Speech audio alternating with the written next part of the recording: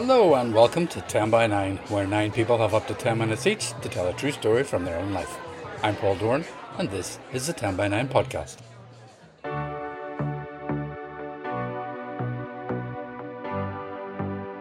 The wonderful Padraig Ó Tuama and I started 10 by 9 in September 2011 in the Black Box in Belfast, and we love it. Today's podcast is a bit of a miscellany, 3 stories from 3 events. So, I concluded that her strange and bizarre name must be because she was really, really posh. There was no mistaking the next entrant into the waiting room. The striking thing about him was his huge forehead and dark sunken eyes. The skull had arrived. I thought to myself, I'm a fairy. A full-time gay fairy. But I said, university lecturer. Okay, let's get stuck in, and in June I got to host the 10 by 9 with Ulster University and their LGBT staff forum for stories on the theme belonging. You might have heard some of them on a previous podcast. Well, here's another one, and it's from first-timer Anthea Irwin. One day, when I was about 7, my big brother asked me what I was. I didn't know. He gave me 2 options to help me along. 50-50, I thought, how hard can it be? I swirled the 2 words round in my head and said them both a few times to myself quietly to see which one slipped off my tongue the best. I said my answer. I got it wrong. Jeff was not impressed. I didn't know what all the fuss was about. I didn't want to separate myself from anybody. It just never occurred to me that all the wee girls in my country wouldn't have felt like the absolute bee's knees in their white Lady Diana blouse and their rah-rah skirt with red and blue piping, heading off to watch the bands, like I did. And the first time I came across that other language was at one of my dancing festivals. Yeah, no, I was never built to be a ballerina. I was a pretty mean tapper, though, all the way until I was 11, with the cups to prove it. So anyway, there was this girl I was always up against in the ballet classes in the festival, and it fascinated me to look at her name in the programme. Seanan. Seanan.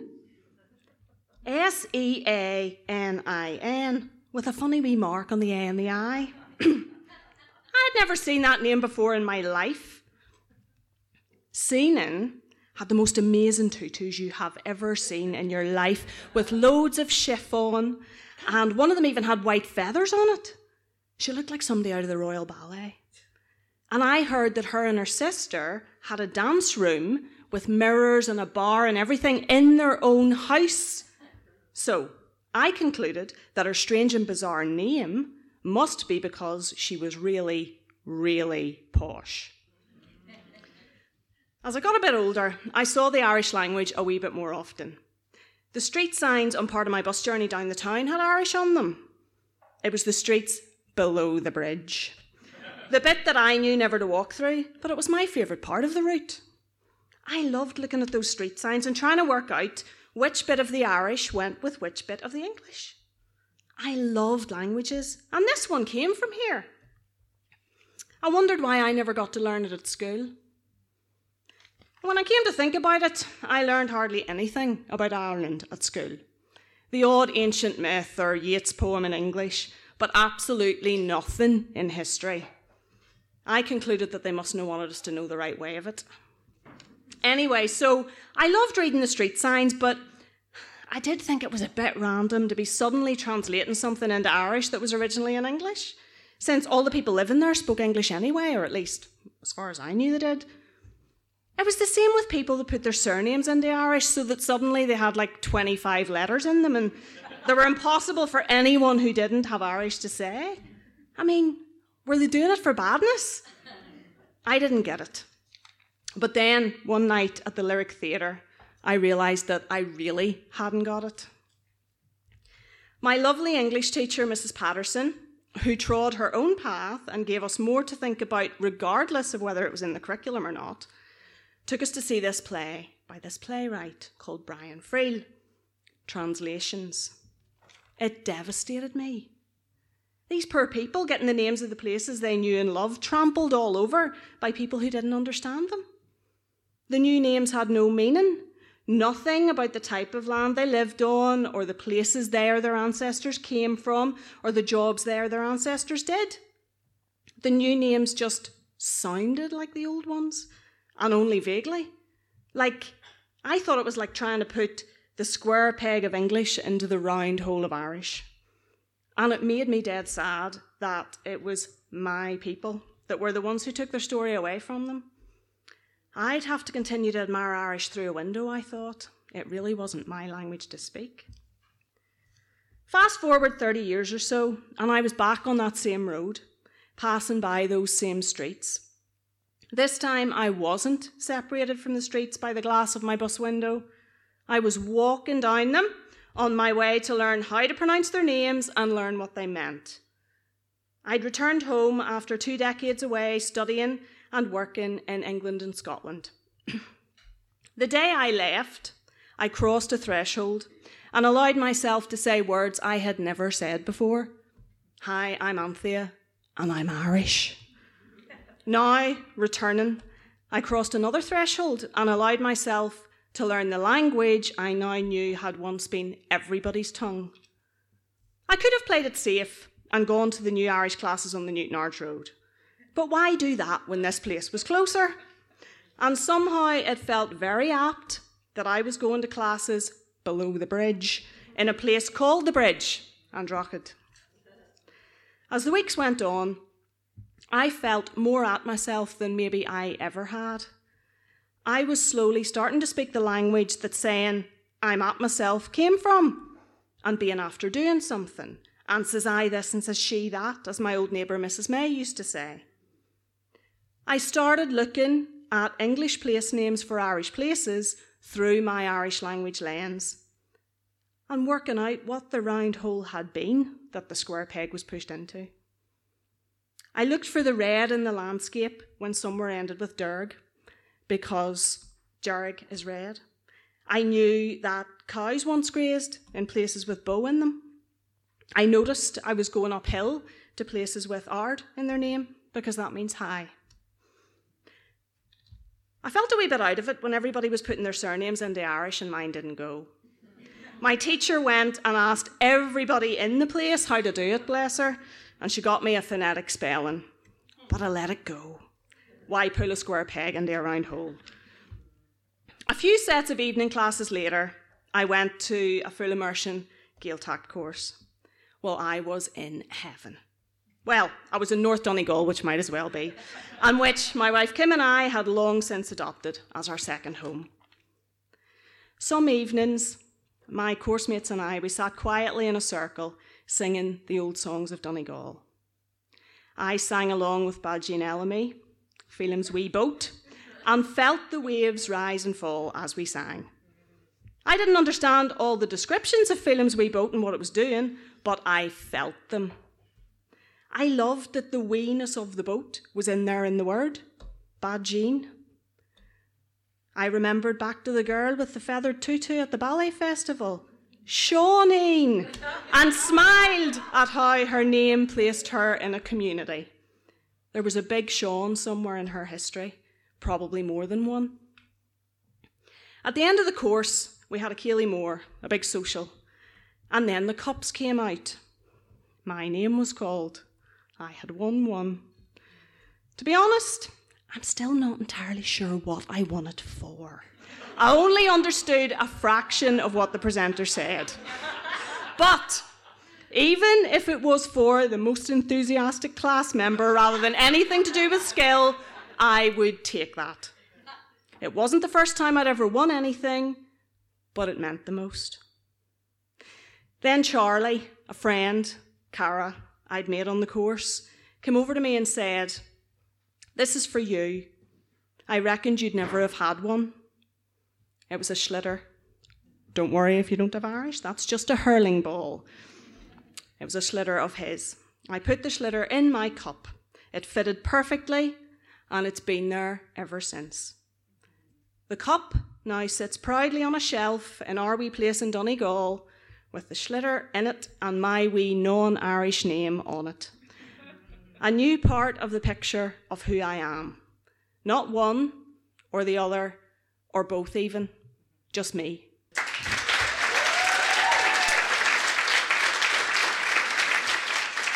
Gormay Ogad Anthea, that was wonderful. And if you think you've a story for 10 by 9, then get in touch through the submissions page on our website, which is 10by9.com. We are always looking for storytellers. Or you can contact us through our social media channels, that is Facebook, Twitter and Instagram. Even if it's only a smidgen of an idea, we'll help you bring it to fruition. Okay, next up, and I've been diving into the archives again, and here's a story from August 2019 when the theme was road trip. Here's Bob Salisbury. It's dead easy. Get a licence, drive around the town for 10 minutes, and then you'll be legal. My friend had stumbled on some steps, broken his ankle, and needed his car 200 miles away in Newcastle for the summer. I was happy to help, but needed to pass the driving test. What does it entail? I asked. Oh, he was vague about the details. Oh, you just drive round a bit, do a stop, and that's it. It all sounded straightforward, and I was confident that the test would not trouble me. The year was 1960. My 18th birthday had just passed, and I'd grown up with old vans and an assortment of motor vehicles for years. The practicality of handling gears, clutches and accelerators had long been mastered, and I was convinced I could drive well enough to do what was necessary. The provincial arrived. There was no waiting list, and the test was scheduled to take place 4 days later. My friend, now lugging an impressive-looking Plasticast, decided we should drive the test route a couple of times in order to get the feel of his ancient vehicle. It was a Model Y Ford 8, inherited from his grandfather, and by modern standards was tiny. The 2 doors opened forward, and there was just enough room for driver and passenger to sit side by side. The left-hand seat rocked slightly because part of the plywood floor was breaking.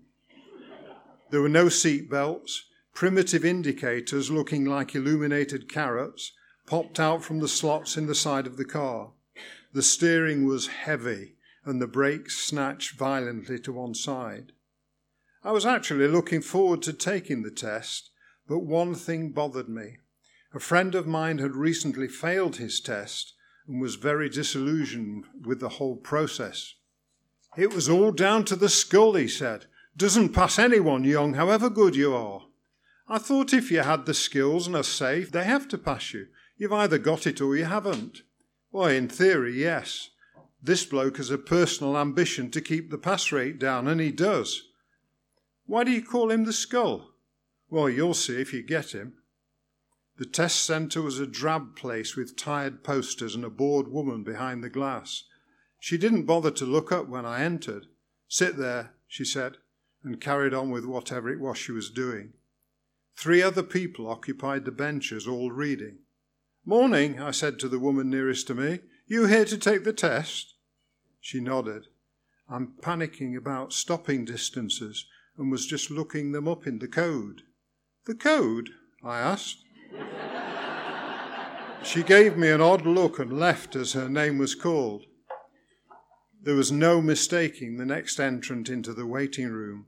He was tall and thin, slightly stooped, but the striking thing about him was his huge forehead and dark sunken eyes. His skin seemed far too tight for his face and stretched thinly across his head and cheekbones. Small round glasses perched on the end of his nose, and he looked at them over the people in the room. The skull had arrived. Salisbury? That's me, I said, jumping to my feet.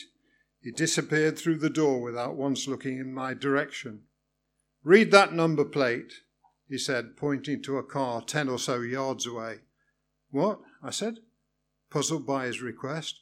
Read that number plate. Why? I asked. So I know you can see it clearly, he replied in an irritated manner.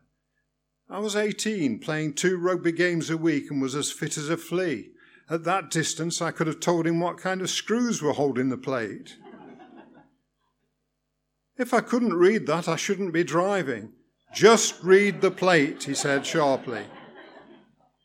KSO 4582, I replied, thinking this bloke was already living up to his reputation.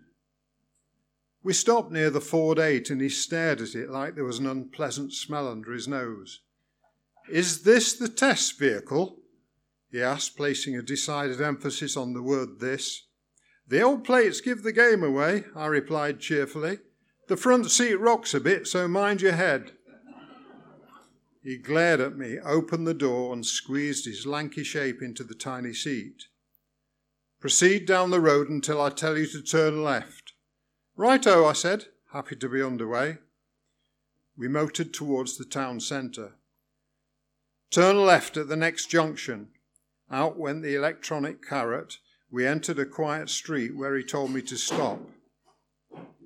"Now, would you change direction using forward and reverse gears?" Well, he had me with that one. How do you turn a car around using just the gears?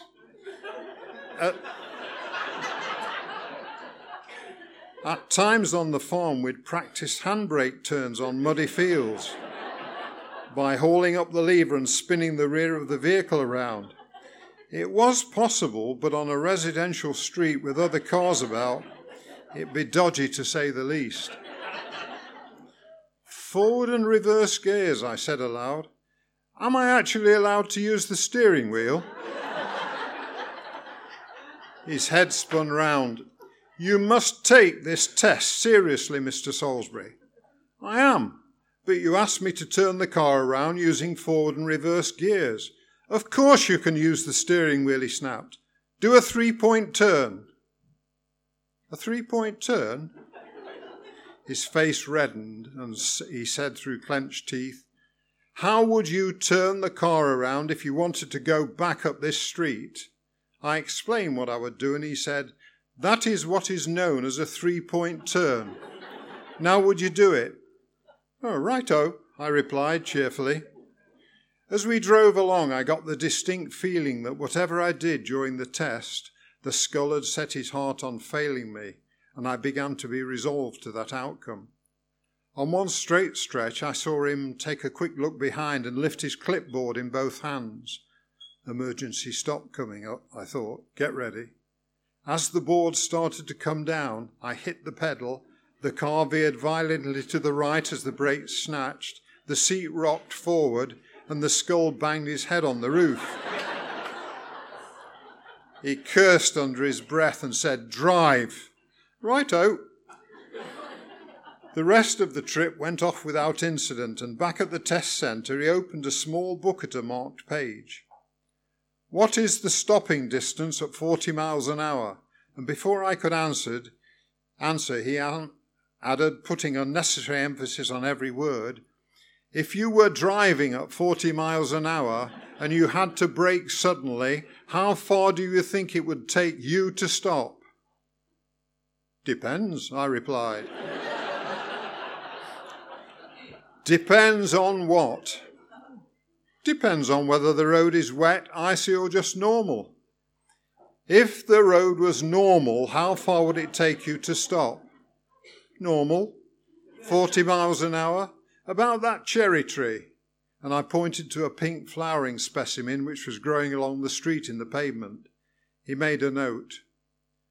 "Where would you not park?"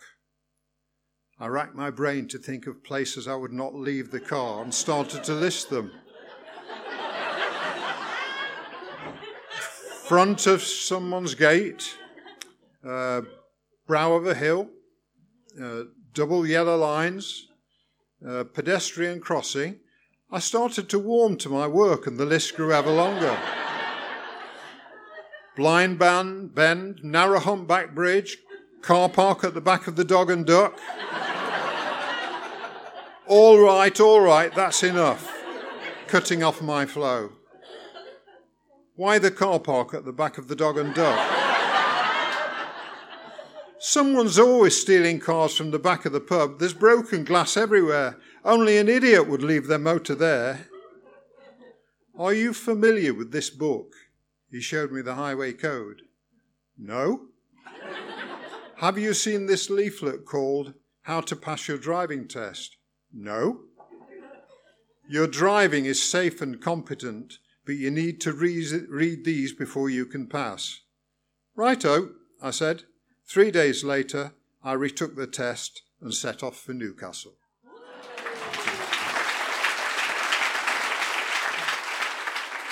Thanks so much, Bob. I hope you'll be back with us at the 10x9 mic soon.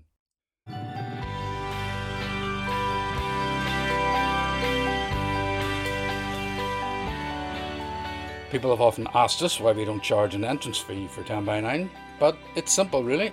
We want to be accessible to everyone, for one thing, but also we always felt our storytellers shouldn't feel their stories had to reach a commercial threshold. They shouldn't be thinking, oh, these people have paid £5 and my story isn't worth that. So we removed that barrier. And that is why 10x9 is always free and always will be. And anyway, I like free stuff.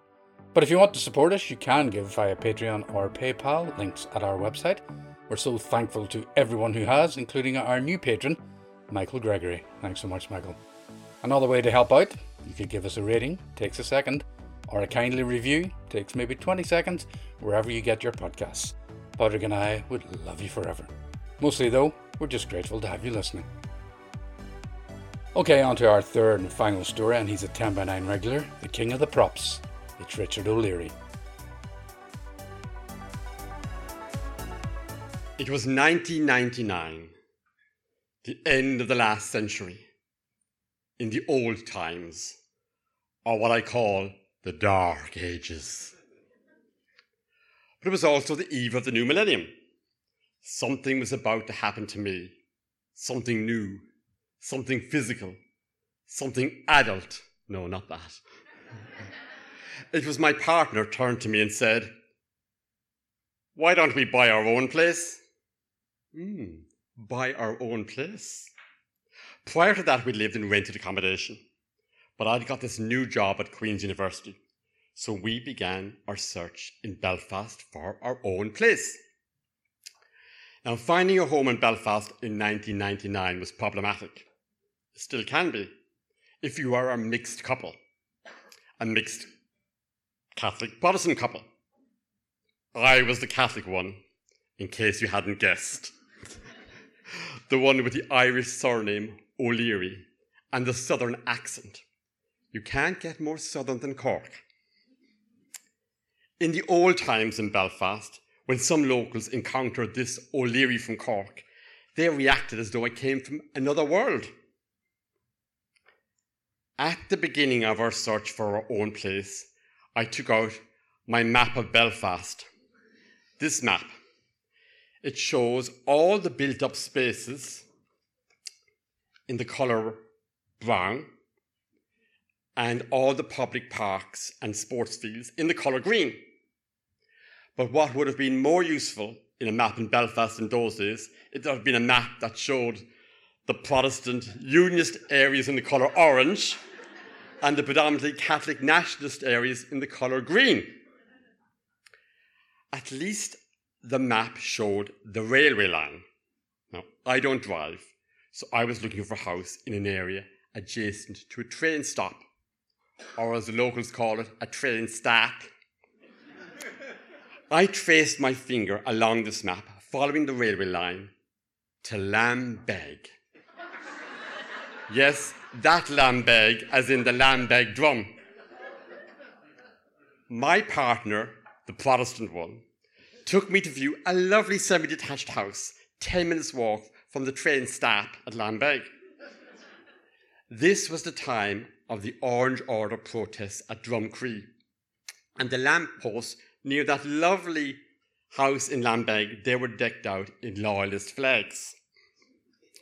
We were chatting to the seller, a helpful woman, and I could sense that when she heard my lilting Cork accent and about me using the train stop, all she was thinking, Lambeg, is, well, just a wee bit too Protestant for you.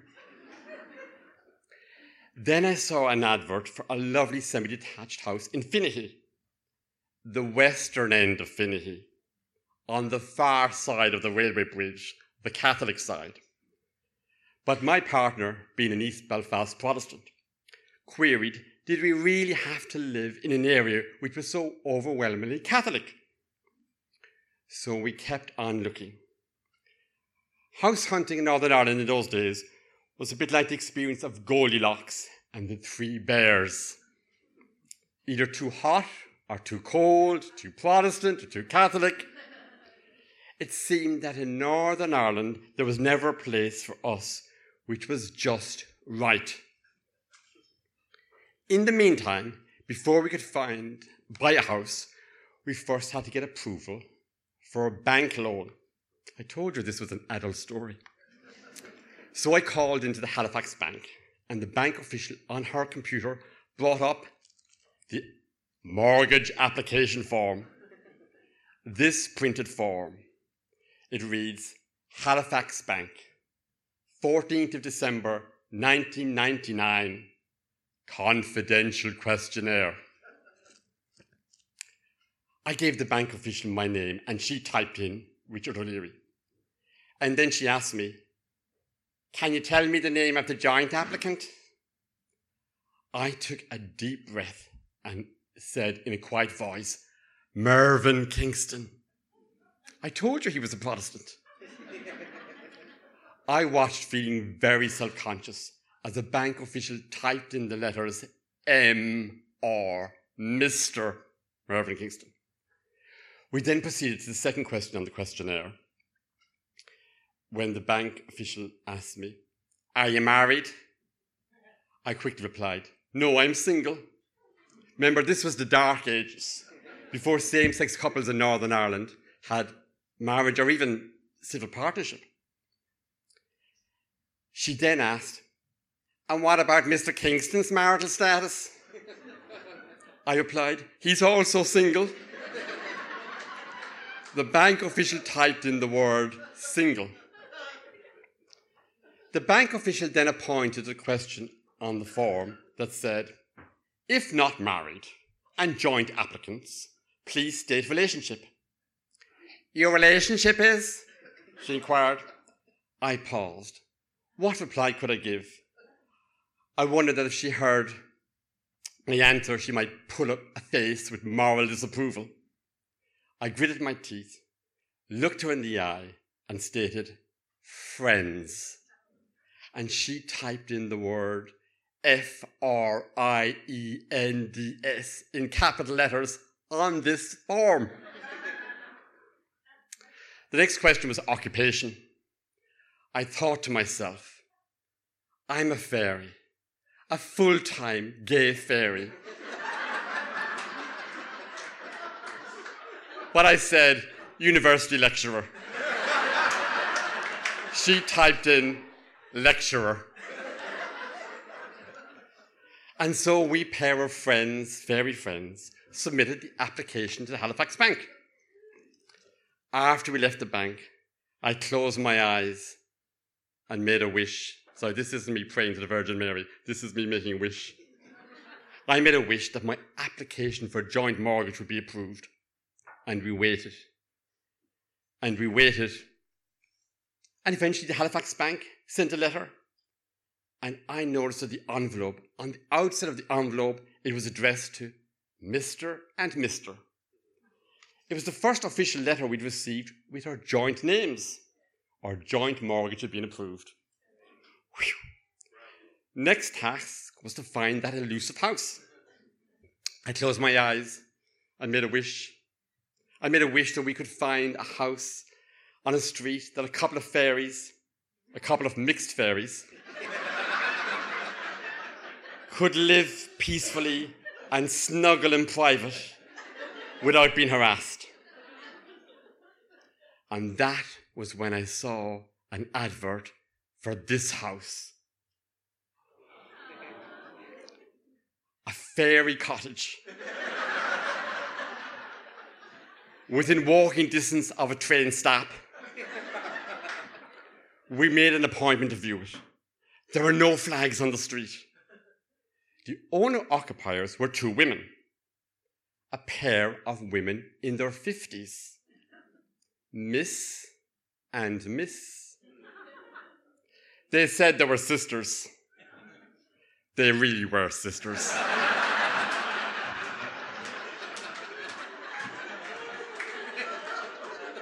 And Presbyterian. We put in an offer on this house, which they declined. We increased our offer, and the Presbyterian sisters accepted it. On the 16th of March 2000, Mervyn and I moved into this house. And to our new home, we added our own fairy touches. Mervyn got a decorative ceramic plate, which we displayed on mantelpiece. And on the plate, he had printed our names, our private, intimate names. On the top, there's mine, Snugglepuss. And on the bottom, there's his Monstre. Don't ask. And in the centre of the plate, there were 3 words we had printed in French. And the first word is C-H-E-Z, which in French is chez, which means place. And the second word is de, which means of. And the third word is F-E-E-S, which is fée, which is the French word for fairies.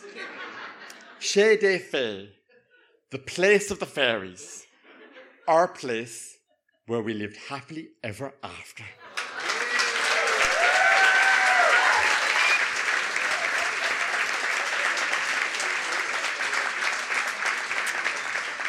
Oh, Richard, what a laugh. Great to have you back at the 10 by 9 mic. Come again soon.